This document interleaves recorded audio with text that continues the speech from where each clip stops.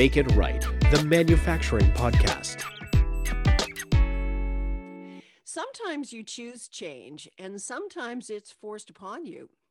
This time last year, most people I knew didn't use Zoom, and some didn't even know what it was. Now, my friend's 85-year-old mother is Zooming, and this online communication platform has evolved into a verb in the span of less than 12 months. And all because very suddenly, we all needed a way to bring our outside world into our home. And Zoom is just one very simple example of how important and valuable connectivity is to our world. I'm Janet Eastman. This is the Make It Right podcast. And this week on the show, we're looking at the industrial Internet of Things with Greg Orloff, Senior Analyst and Chief Business Development Officer at IIoT World. Greg, you've been on the show before. You always dazzle me with your futuristic stuff. So welcome back to the show. Good to see you. Oh, great to be back, Janet. Thanks. I appreciate it. So IIoT World is a global digital publication. It's dedicated to connected industry, industrial Internet of Things, Industry 4.0. So you bring this great perspective to the show. And I'm wondering what you believe has changed forever in the way we live and work because of the COVID-19 pandemic.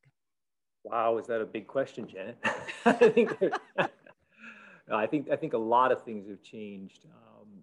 There is a new level of uncertainty, and I would call it fear, of contracting something. It's directly tied to the interaction with others, and most likely will never be undone. So, when I look at it, to me, that's kind of the proverbial Pandora's box. But I don't know that humans are interesting because we've lived in a fear of culture, right? Not a fear of culture necessarily, but a culture of fear is probably a better way to put it. Even if you flash back, to Ring Around the Rosie, right? The 14th to 17th centuries. The kids' song, it's about the Black Plague. Mm-hmm. You fast forward, a couple centuries, the 1940s to early 1990s, there was the Cold War. There was a global thermonuclear warfare. In the 90s to 2000s, we were, plagued with the fear of terrorism, terrorist. And we welcomed in the 2020s with a viral pandemic. So I think that fear of the unknown is a huge part of this.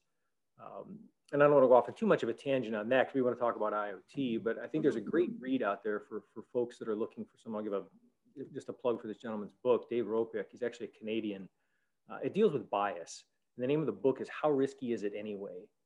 And it's a great walk through, it doesn't take one side or the other, but it's a great stroll down through how do humans perceive risk, whether that's a fear of failure, a fear of the unknown is a large part of it. And then how do their biases play into that?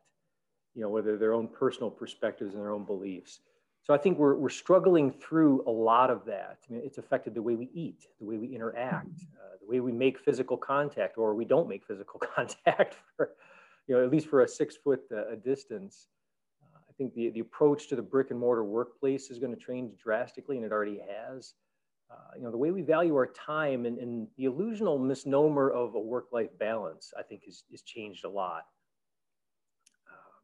When I look at, crisis response or emergency response, emergency preparedness, these ideas they're not new, right? Organizations have always had plans around, how do we deal with a crisis, whether it's a media-related crisis, something went wrong in the plant, something went wrong in the factory. But I would venture to say that there are very few organizations out there that had a pandemic response built into their plans or their mitigation efforts. You hear a lot of times recession-proof businesses have been, the holy grail of something for organizations to pursue for a long time. But I think a new twist on that is going to be, how do you create a pandemic-proof business? And I'm not sure any organizations had the foresight to proactively prepare for that. If you flash back 6 months ago, let alone even further. Mm-hmm. Mm-hmm.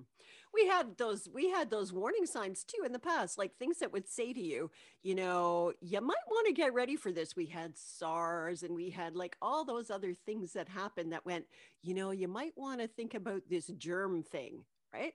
Absolutely.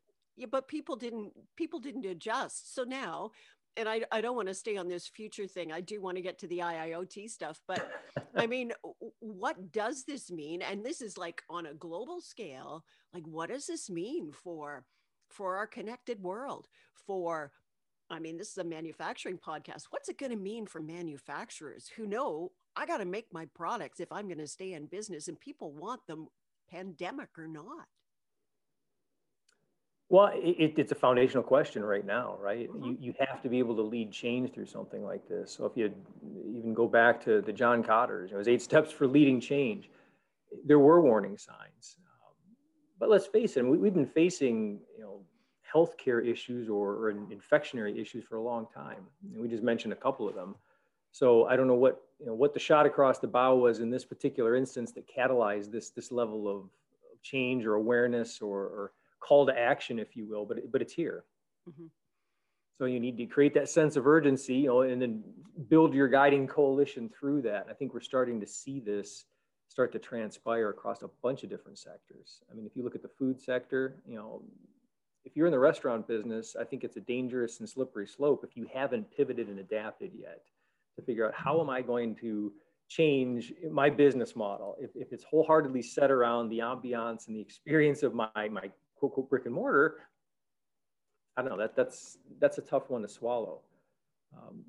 In terms of manufacturing and supply chains, oh, good Lord. I mean, think McKinsey. I mean, if you take some of the statistics that they've pulled recently, there are over 8.4 billion devices connected worldwide. That's with a B. So that's a lot of things that are talking and interacting and generating data.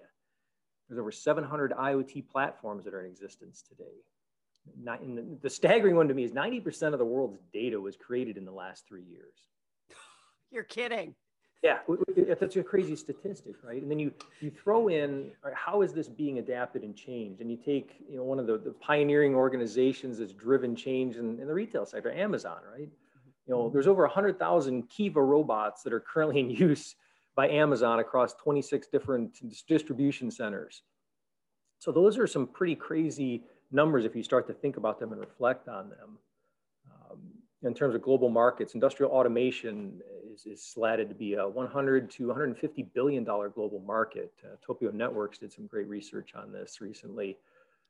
Global edge and AI, artificial intelligence hardware and software, they're currently about 720 million in 2020. That's projected to grow to 2.2 billion by 2025.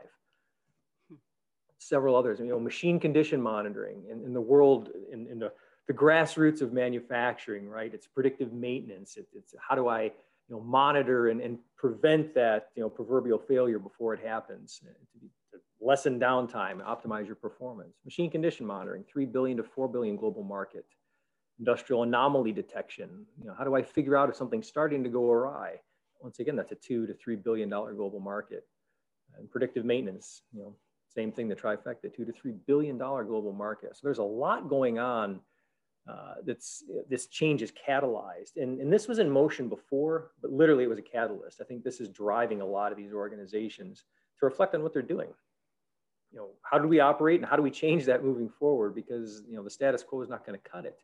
I can't even get people into my organization to make my widget, whatever my widget happens to be, or service my widget, to go into somebody's house if it's on the consumer side of it. So there's a lot of change going on right now.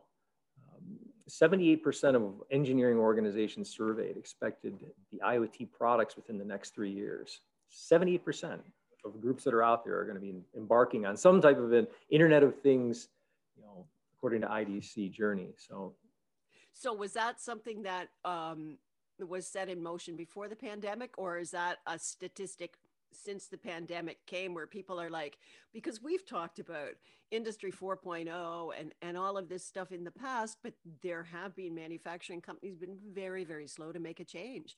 And all of a sudden, maybe now they realize like, wow. And so I'm wondering about that statistic. When did it all really kick?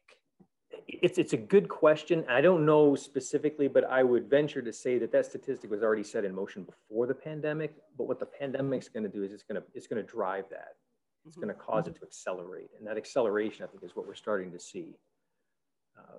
And there's some fascinating things that are going on. And one of the perspectives that I look at is it's a shift from human interaction or inhuman interaction, from doing to managing and maintaining things that do.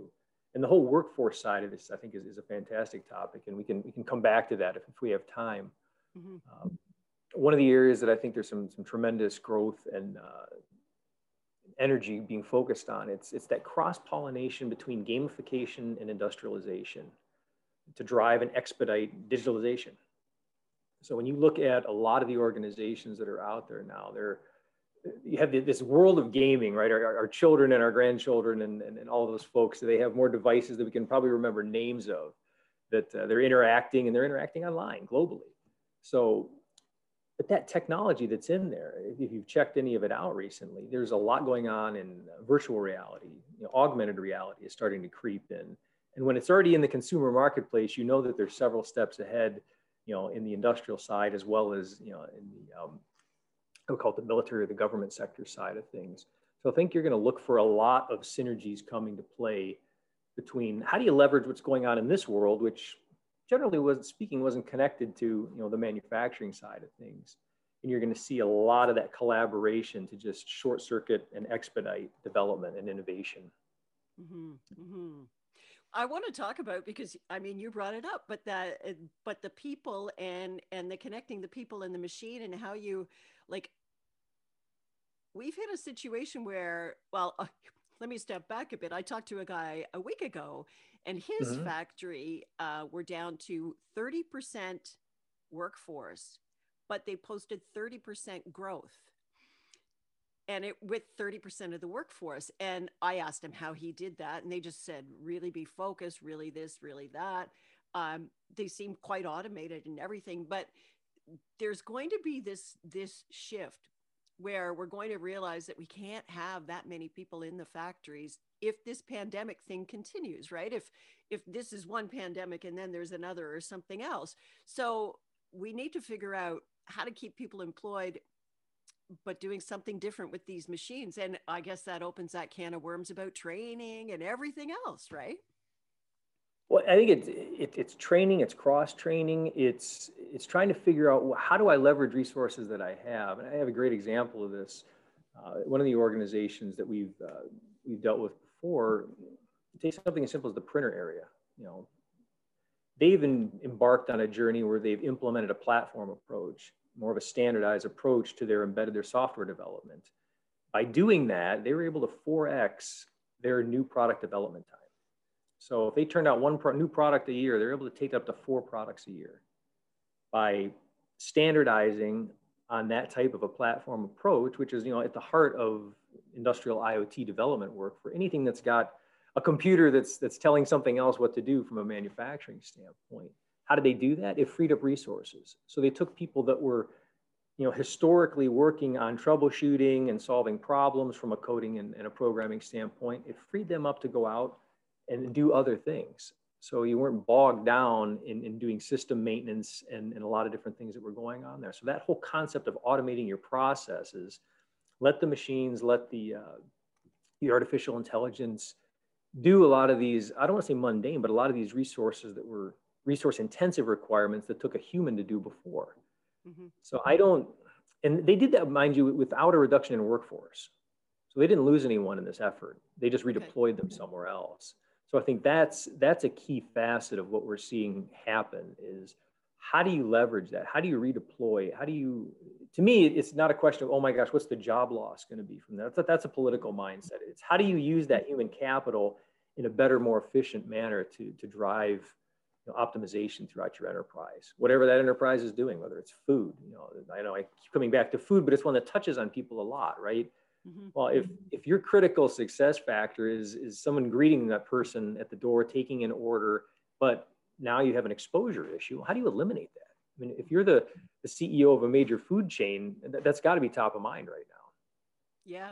Well, yeah, and so you're talking about the food industry. And so the other day I'm at the grocery store, and now everybody is calling in and ordering all their food online, and so you see all these staff people pushing these huge carts around gathering all this food, and I'm thinking, you know what, there's a big warehouse in the sky somewhere that's got robots doing all of that, right?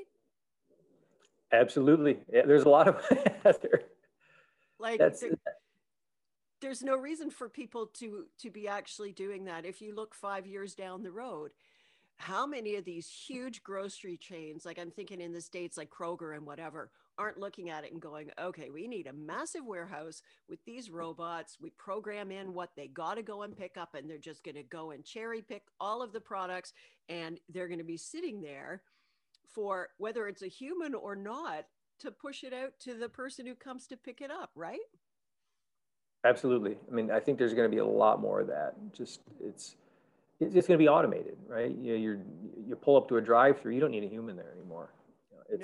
What are you doing? You probably need the human though in the background, making sure the equipment's running properly, programming the equipment. So once again, it's that transfer of responsibility or role to some extent, and that's where I think education will come into play hugely. How do you do that pivot? Because it's an interesting to me, and this is just a personal observation.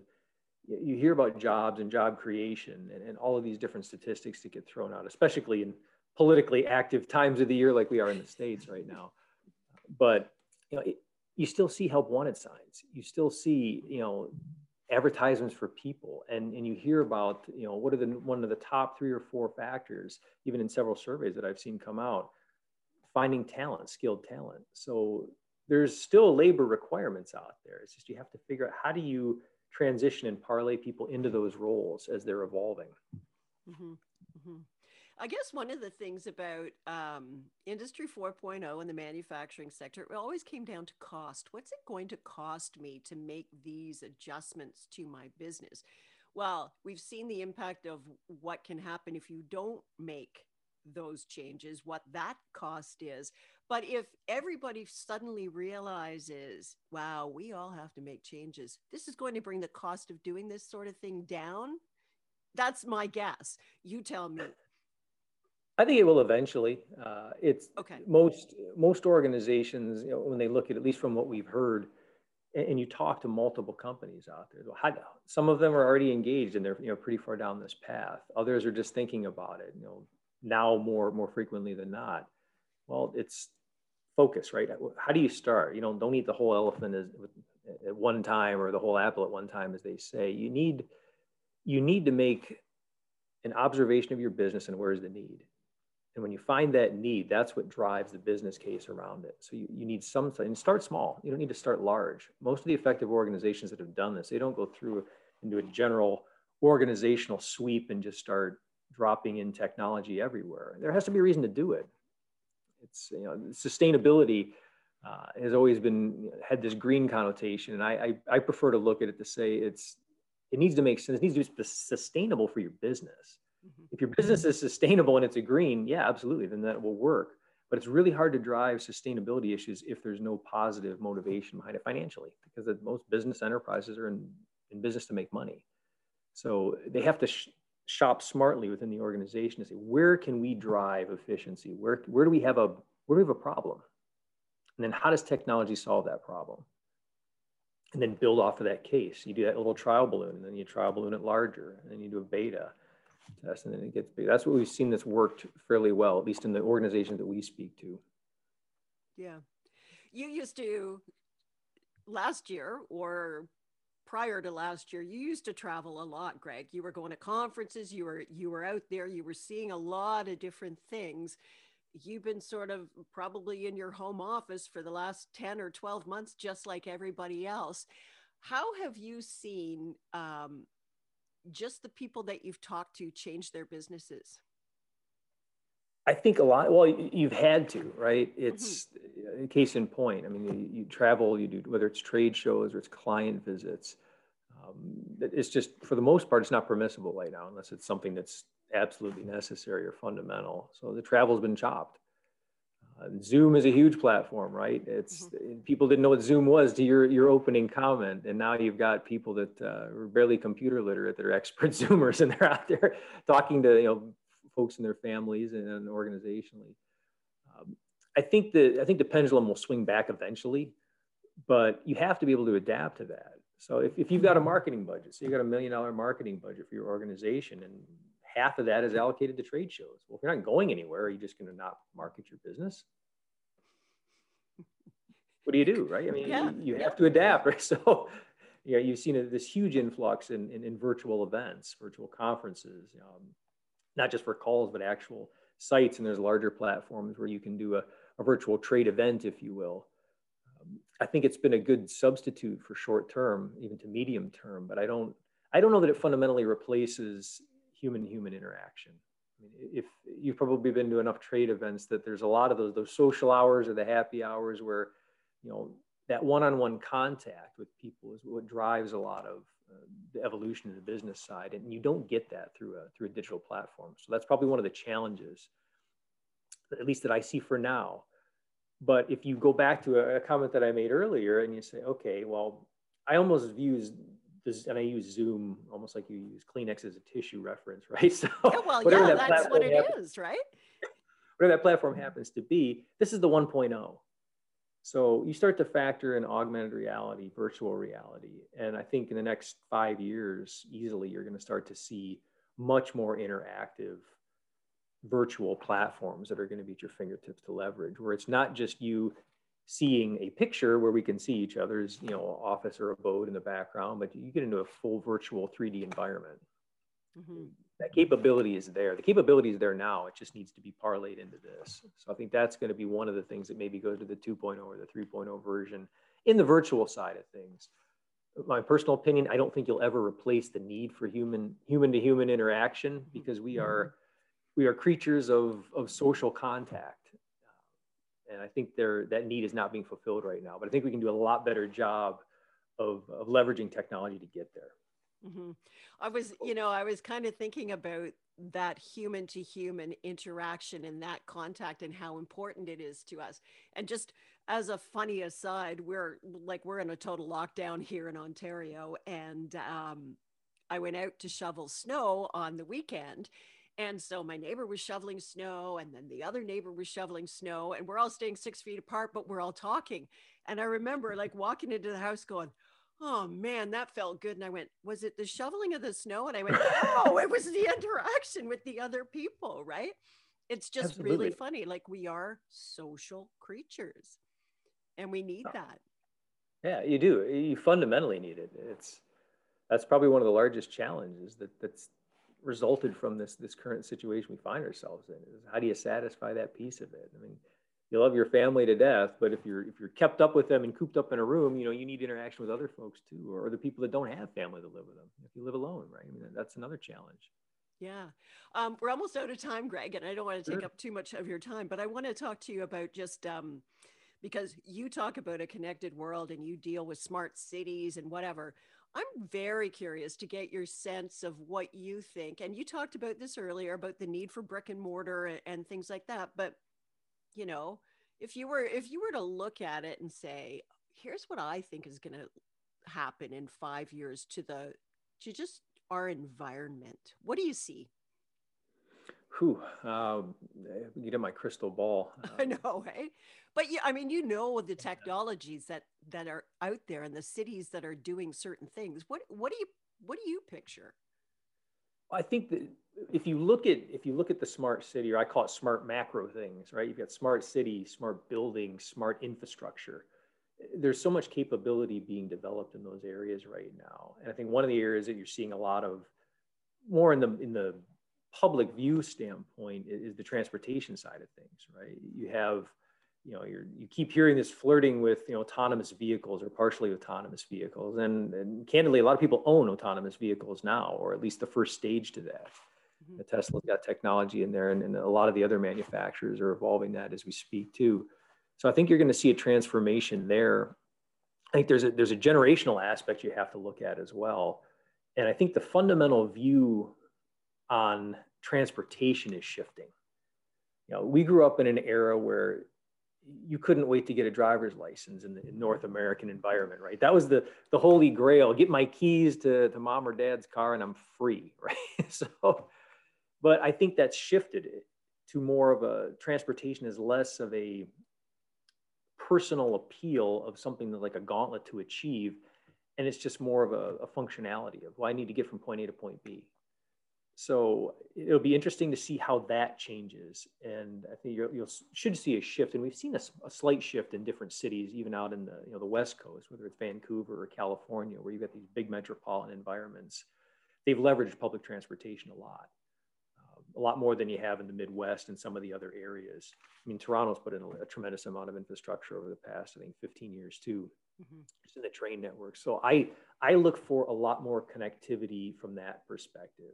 I think you're going to hear more about hyperloops from a macro standpoint, but a lot of that is going to be interplayed with, well, what's the true need to travel now? And, you know, is there enough of a justification for enough people that want to move from LA to San Francisco and back in the same day, and they don't want to take a plane? Well, that number's probably decreased right now, right? Will it come back? I don't know. I'm not quite sure. But there's a lot of work. I know there's several different cities and proving grounds for these types of technologies too, where you're doing, whether it's the driving or just products that would be used in a smart city environment. So it's how do you develop these technologies, and then how do you roll them out and then do that beta testing? So there's some exciting work being done there. So a long answer to a short question. I think the availability of data is the biggest thing. It's looking at how do I figure things out. It's not just an interactive map. It's an interactive map that can make an appointment for me, and it can take my personal data and I can pay for that. So those are the types of trends that you're going to see. And if I want to see what the smog index is for that city, I can pull that data up in real time. So how that information is going to be digested and remanipulated and then pushed back out to people, I think is the exciting part to see. And I think the key backbone is the internet, right? And we've got to be able to have that connectivity everywhere so that everybody can access that information. Right? Yes, you're absolutely right. It's fundamental. And you've got 5G that's coming out. You have different areas of the country, at least in the United States, and I think in Canada too, where they're just doing statewide. And Michigan's got a lot of activity going on there, where they're driving pretty much the whole state to be wired. And it's being driven at the state level. So whether that's broadband access points, 5G access points, but they're pushing it out too to the farming community in some of the areas that are a little bit further than the necessary smart city aspect of it, like a downtown Detroit or a downtown LA. So I think that connectivity is the key piece. And in a wireless environment that we have that's continuously evolving, I think that connectivity is going to be a certainty.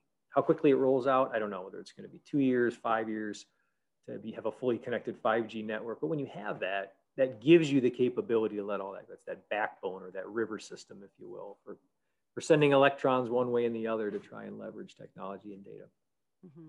I think it's interesting when you referenced that couldn't wait to get your driver's license. And I think, when you mentioned that to me in the past, and I thought, yeah, like I remember that day I got my driver's license. I went and I poked my head into all my friends' classrooms and went, I got it. I got it. I got the car, man.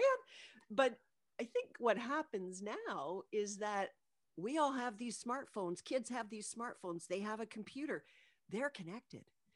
We needed the vehicle so we could get to our friends.